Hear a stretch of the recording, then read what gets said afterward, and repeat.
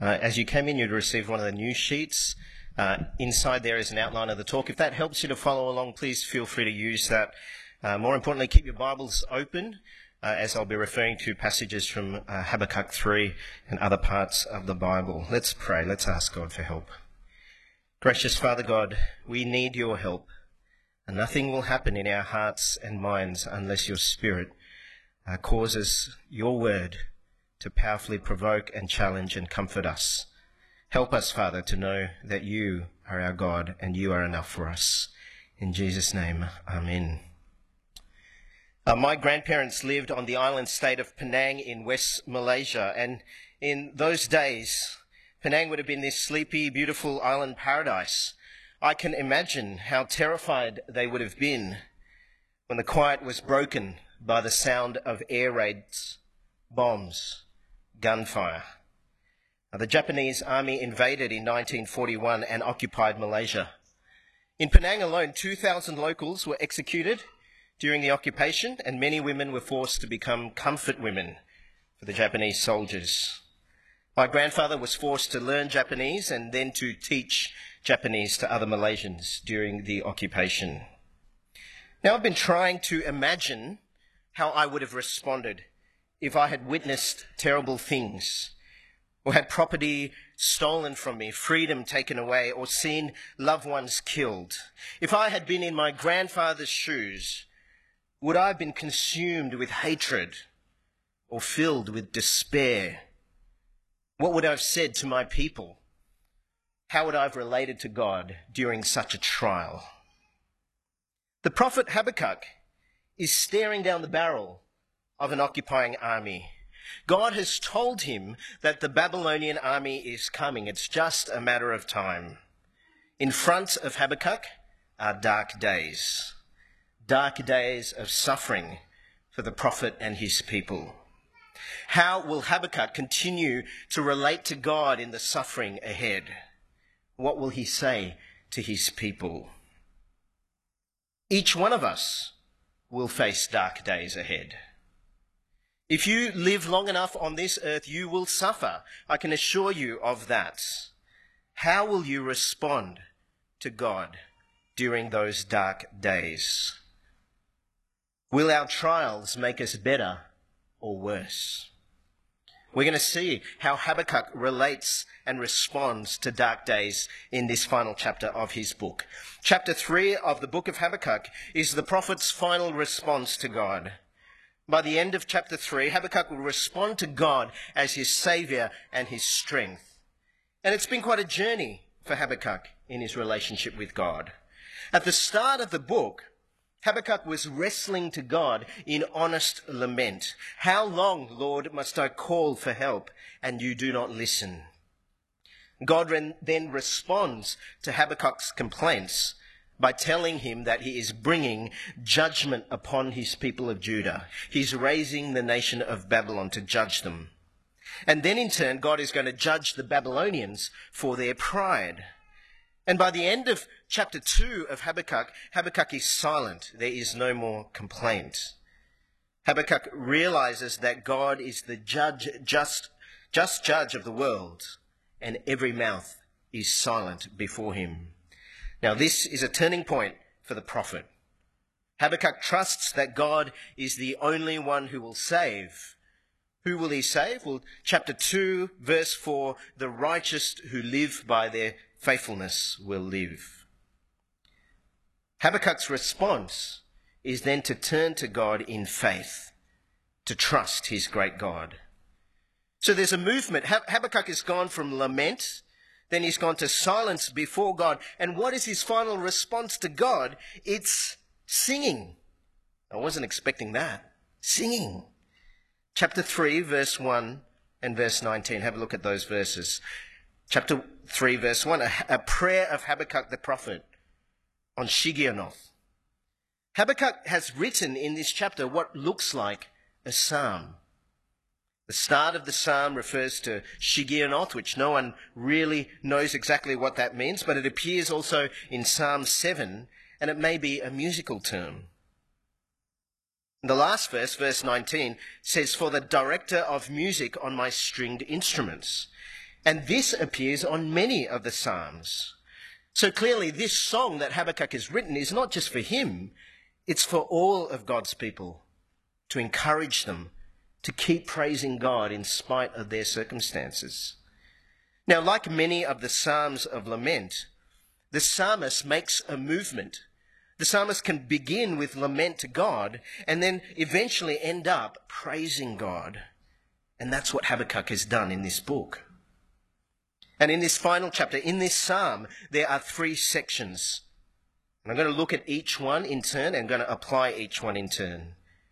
And these responses help us to know how to respond to the dark days ahead. Pray to God, remember God's works, rejoice in God. Pray, remember, rejoice. Well, firstly, pray to God, verse 2. Lord, I have heard of your fame. I stand in awe of your deeds, Lord. Repeat them in our day, in our time, make them known. In wrath, remember mercy. What this short prayer shows us is rather than pulling away from God during a time of anguish, Habakkuk has learned to lean in on God even more. Habakkuk stands in awe of God's works in verse 2. Literally, Habakkuk fears the Lord. The healthy fear of the Lord that the Old Testament says is the beginning of wisdom. And rather than trying to change God to suit his circumstances, Habakkuk wants God to be God in his generation. Repeat your mighty works in our day. And I like that last line of Habakkuk's prayer, in wrath, remember mercy. God, I know you're a just God. I know that your anger is a righteous anger. I know that your anger is coming on our people, but please, I appeal to you because you're a merciful God. Please show us mercy that we don't deserve. Now, that is not without precedent in the Bible, is it? Back in Genesis, God told Abraham that he was going to destroy the city of Sodom for its grievous sin against him. And Abraham was there with God pleading for the righteous in Sodom. Abraham was appealing to the mercy of God, even in God's anger.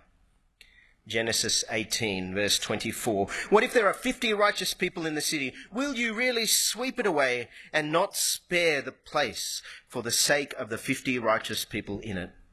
Far be it from me. Far be it from you to do such a thing, to kill the righteous with the wicked, treating the righteous and the wicked alike.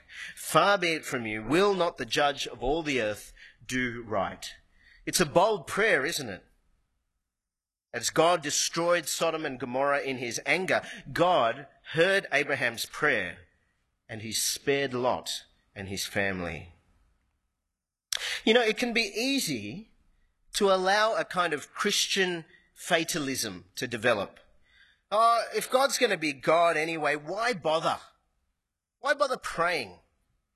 I mean, God has told Habakkuk what's going to happen. Judah is going to be judged. Babylon is going to be judged. I mean, why does Habakkuk even bother praying? You know, if you pray, the only prayer really worth praying is, your will be done, God. Your kingdom come, God. But that's not the Bible, is it? Real people in real life speaking to a real God. Of course we should pray, your will be done, God, but we should also pray in wrath, remember mercy. For God is both the sovereign judge of all the earth, and yet the Bible tells us that God is also compassionate, that he is gracious, slow to anger, abounding in love. We are to pray, the Bible tells us, continually, on all occasions, with all kinds of prayer. So in the dark days ahead, will you pray to God? Learn to pray now before the storm hits. You see, when you suffer, all your emotions will say that God is silent.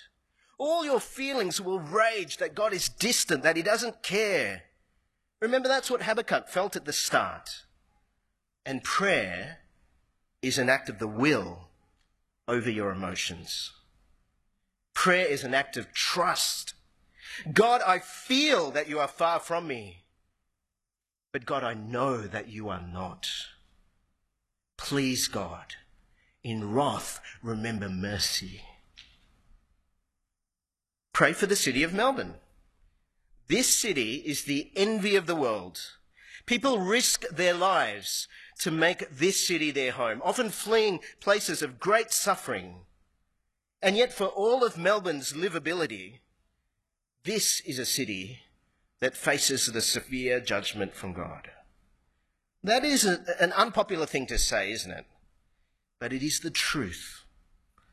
Like Judah in chapter 1 and Babylon in chapter 2, Melbourne sits under God's judgment for turning away from God. Millions of people in this city face God's judgment. Dear God, in your wrath, remember mercy for Melbourne. Well, having prayed in his psalm, Habakkuk now remembers the mighty works of God. And what Habakkuk does is he rehearses the great acts of God saving his people in history. Habakkuk speaks of God coming from Teman and from Mount Paran, real places that God brought his people through during the Exodus towards the Promised Land. And God is painted by Habakkuk as this ultimate warrior. Verse 4, his splendor was like the sunrise, rays flashed from his hand. Verse 5 speaks of plague and pestilence before him. And we're reminded of the plagues that God brought as judgment on Pharaoh and his people in Exodus chapter 7 to 11. Verse 6 speaks of the earth shaking, the nations trembling and the mountains crumbling. And we're reminded of the incident on Mount Sinai when Moses receives the 10 Commandments and the people are in reverent fear of the holy God. Exodus chapter 20. When the people saw the thunder and lightning and heard the trumpet and saw the mountain in smoke, they trembled with fear. They stayed at a distance and said to Moses, "Speak to us yourself and we will listen, but do not have God speak to us or we will die." And it is not just God's people who tremble. The enemies of the people of Israel are also in fear of God, the warrior. The people of Cush and of Midian are mentioned in verse 7. Even creation itself is tamed by the God who controls streams and rivers and oceans in verses 8 to 10. Just like he did when he parted the Red Sea to save his people from Pharaoh's army. God can even hold the sun and moon in its place as God battles for his people, which is an allusion to Joshua chapter 10, when God holds the sun still until the Amorites were defeated by God. God is both the judge of the nations and the deliverer of his people. Habakkuk verse 12, in wrath you strode through the earth, and in anger you threshed the nations. You came out to deliver your people, to save your anointed one. And when Habakkuk mentions the anointed, I think he's referring to God saving the anointed King David. Habakkuk chapter 3 draws a lot of imagery from Psalm 18, which David wrote describing God as warrior and saviour. In Psalm 18, David finishes his psalm in verse 49. Therefore I will praise you, Lord, among the nations. I will sing the praises of your name. He gives his king great victories. He shows unfailing love to his anointed, to David and his descendants forever. God will crush the leader of the land of wickedness, verse 13, whether that is Pharaoh or the Amalekites or the Babylonians or Saul. God will save the righteous who put their trust in the warrior king. And as Habakkuk writes this, he's not just a prophet, he's a pastor. You know, Babylon is advancing on his people. He knows that his people are facing dark days ahead, and it will be easy for them to forget the great things that God has done. They must put their trust in the God who saved them in the past.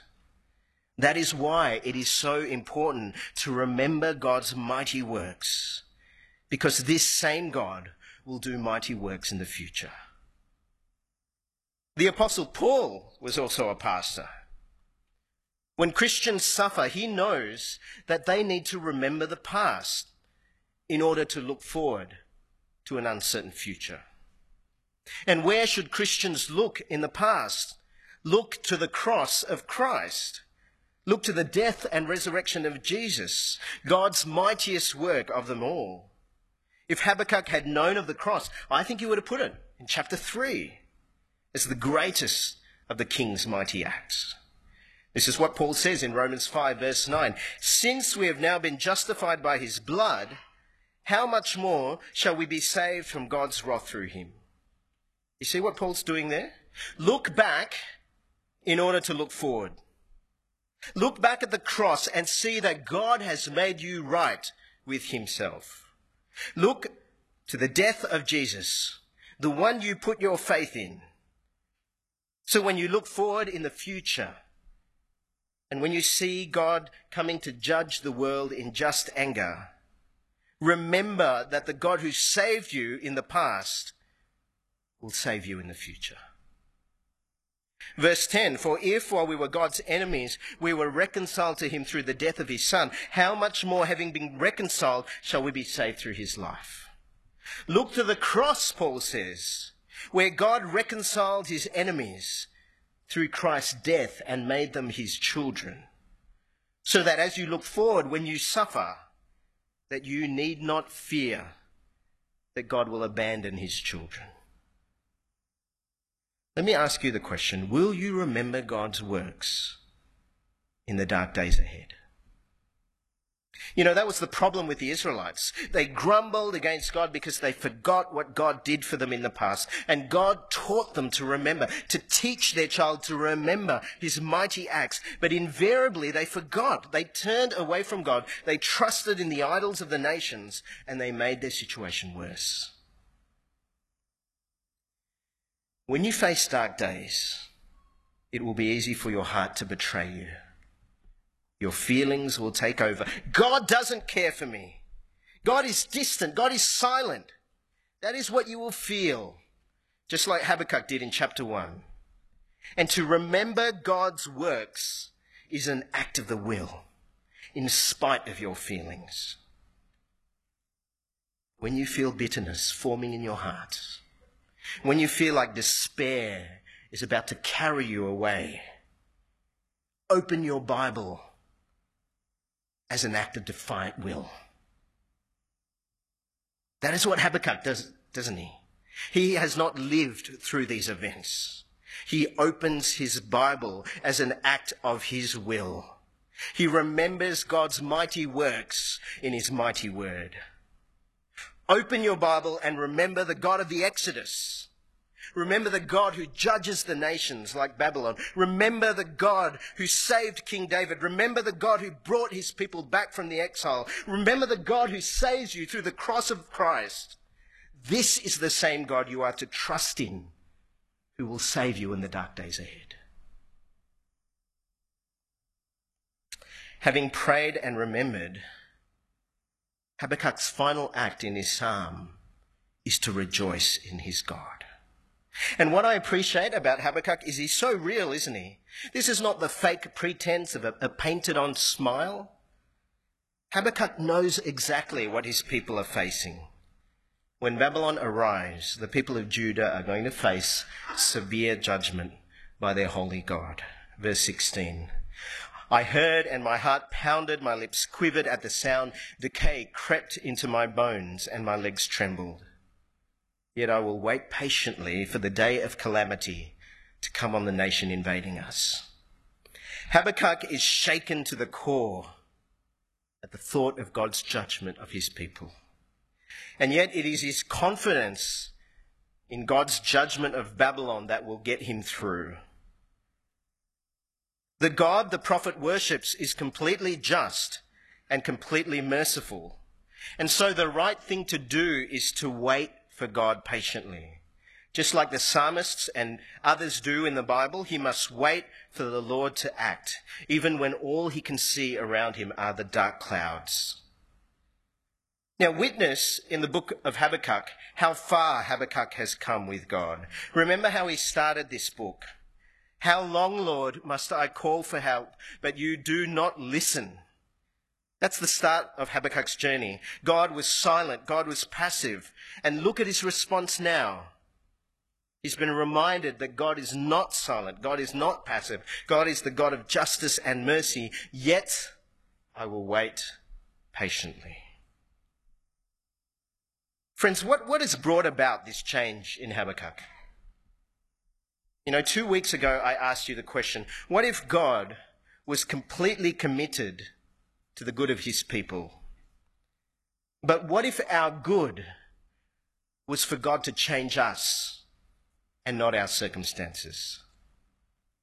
By the end of the book, nothing in Habakkuk's situation has changed. God will raise the Babylonians. Jerusalem will fall. God's people will be exiled to Babylon. There will be utter desolation. And what will Habakkuk's response be? Verse 17, though the fig tree does not bud, there are no grapes on the vines, though the olive crop fails and the fields produce no food, though there are no sheep in the pen and no cattle in the stalls, yet I will rejoice in the Lord. I will be joyful in God my Saviour. The sovereign Lord is my strength. He makes my feet like the feet of a deer. He enables me to tread on the heights. God has changed Habakkuk's heart. Instead of finding joy in changed circumstances, Habakkuk finds his joy now in the Lord. The Babylonians may take everything from him, his livelihood, his property, his status, but they will never take his trust in God. Habakkuk's faith is stronger than ever. He knows that it is God alone who can save him. He knows that it is God who is his strength in an uncertain future. God will make his footing sure like that of a deer. What if our good was for God to change us and not our situation? And what if that change in us was to teach us that God is enough?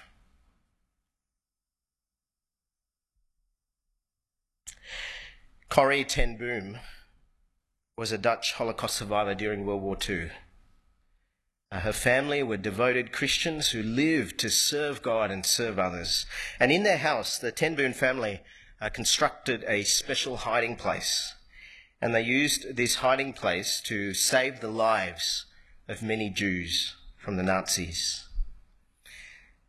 At the start of 1944, Corrie ten Boom's family were arrested after they were turned in by a Dutch informant. Corrie's father died in prison just 10 days later. Corrie and her sister were transported to Ravensbrück concentration camp. And both sisters witnessed horrific things. And even after suffering brutal treatment, the sisters continued to minister the gospel to the women suffering around them. Betsy ten Boom died at the end of that year, and Corrie was released just 9 days later. Upon making her way back home, Corrie learned that her nephew had also died in a concentration camp. Now, trials like this would have every chance to make a person bitter, wouldn't they? Suffering like this could give birth to hatred, to vengeance, to despair. Instead, these trials made Corrie ten Boom better. After the war, she set up rehabilitation centres to help former concentration camp prisoners to cope after the war. She also ministered to former enemies from the war. One time after a speaking engagement, Corrie ten Boom came face to face with one of the prison guards from Ravensbrück. He asked her to forgive him, and she clasped his hand and forgave him for the things that he had done. She spent the remainder of her years writing books, travelling the world to speak of God's forgiveness in the gospel. Now, friends, I want to live like that, don't you? I want to live life with joy and purpose, where pain and suffering make me better and not worse. Don't you want to live like that? How do you live like that?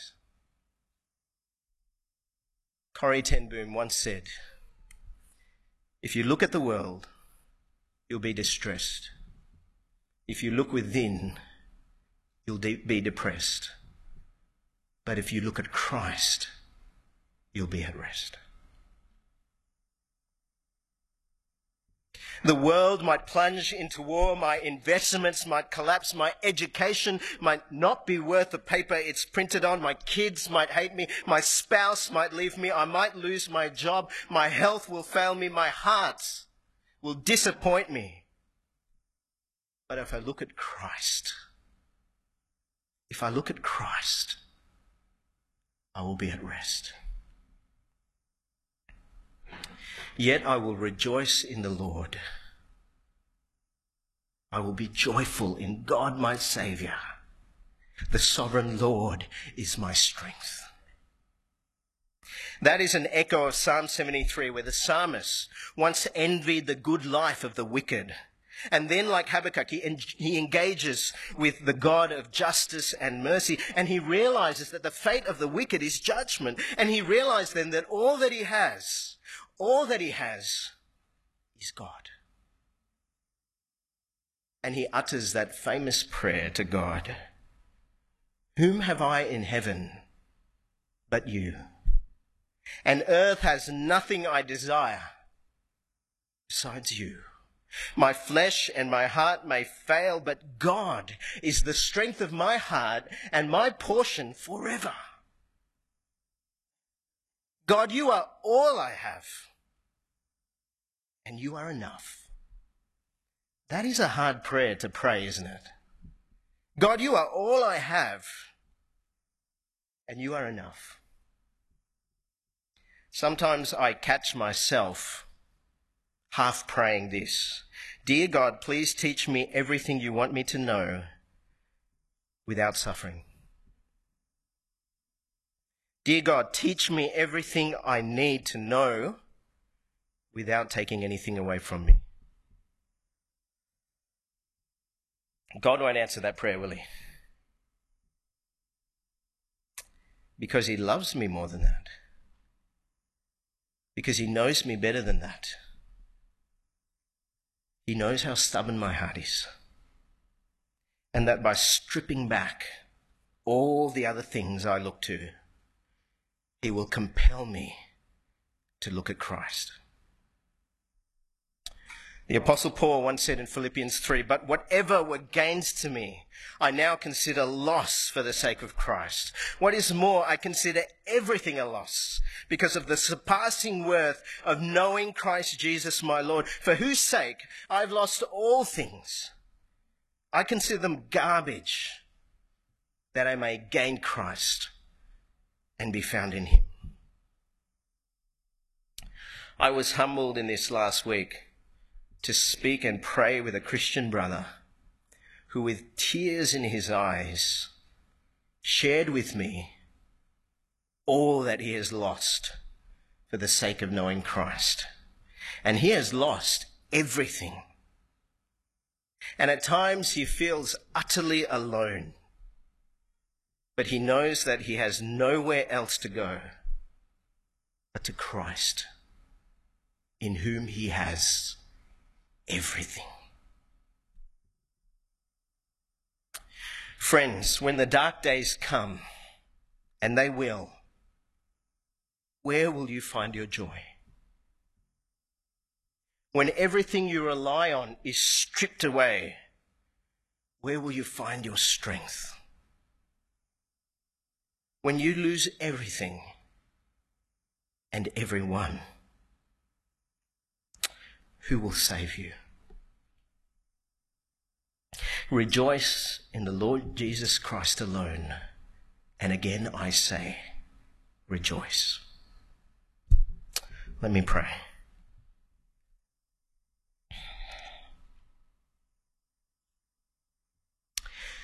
Gracious Father God, we thank you so much for Habakkuk. We thank you for his real relationship with you and how you have taught us so much from him. Gracious God, we thank you that you are the God not just for the fair weather, but for the dark days as well. Father, you know our hearts. You know how easy it is for us to trust in anything and anyone else except you. Gracious Father God, please help us. Help us to pray. Help us to remember. Help us to rejoice in you alone. Gracious Father, please be our joy, our strength, and our salvation. In Jesus' name, amen.